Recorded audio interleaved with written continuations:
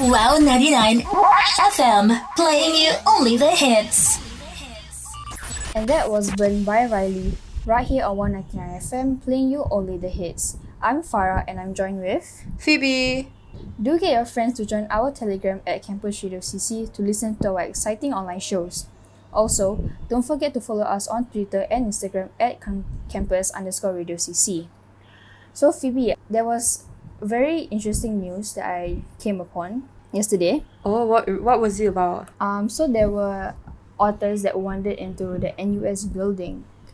10 otters. Oh. And the woman who were recording it asked if they were lost, which was a very weird response to us animal. But everybody gets confused nowadays.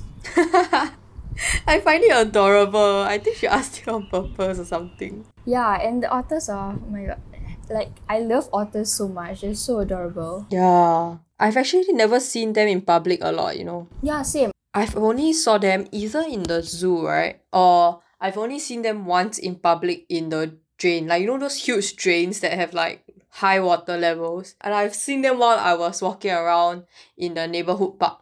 Oh, they were so cute. I only saw a few, like 2 only. I mean, they're very rare to see. They only come out like once in a while. Yeah. But I have a lot of friends that seen them multiple times. I don't know how also. So the otter family, they were identified as the Zook family for some reason, which is a very weird name.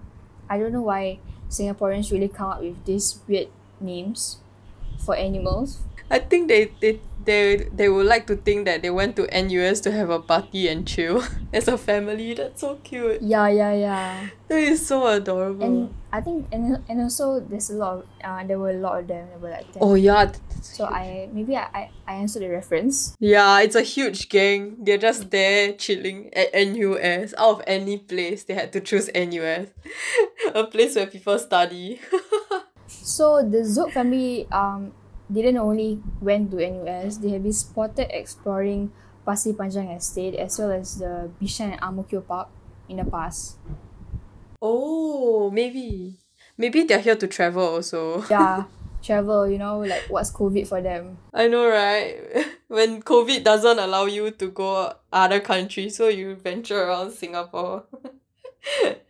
I mean, Singapore is interesting enough you're right. animals to explore, and it's quite big. Yeah, maybe because everybody nowadays have HBL and just staying indoors in general, so they feel more comfortable coming out themselves. Yeah, that's true. But I like how they chose a place where people are studying so hard there, and they are just there chilling right in front of their faces. I think they also wanted the education, for future purposes. I'm not really sure. Free education, so yeah, cute. They don't even have to pay, we have to pay. They don't even pay Yeah. a cent.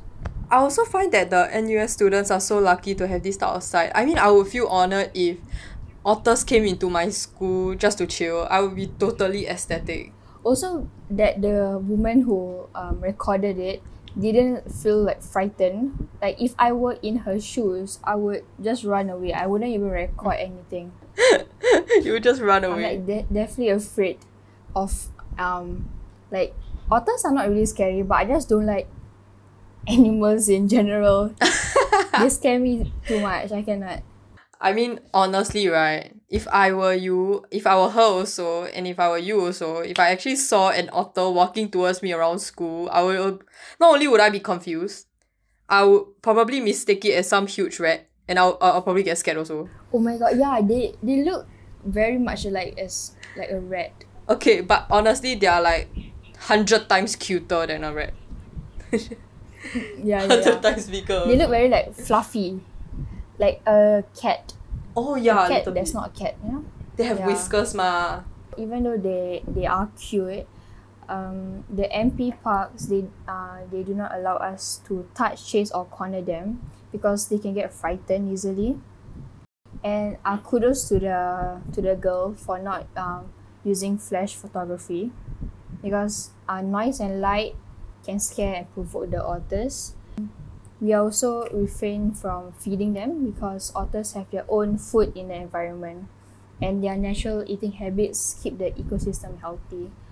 So I really hope, like, the people out there who see otters in public, I hope they don't approach them. I mean, they can just observe from far. Yeah, I agree.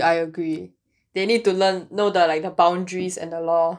Yeah, because this kind of animals, we don't really get in Singapore. Like, we don't really like see them on a daily basis. So we should be very wary about what we are doing to them. What we can and cannot do. Yes, that's true. Okay, so coming right up, we have Mass by Jasmine Soko, right here on 199 FM, your campus radio station.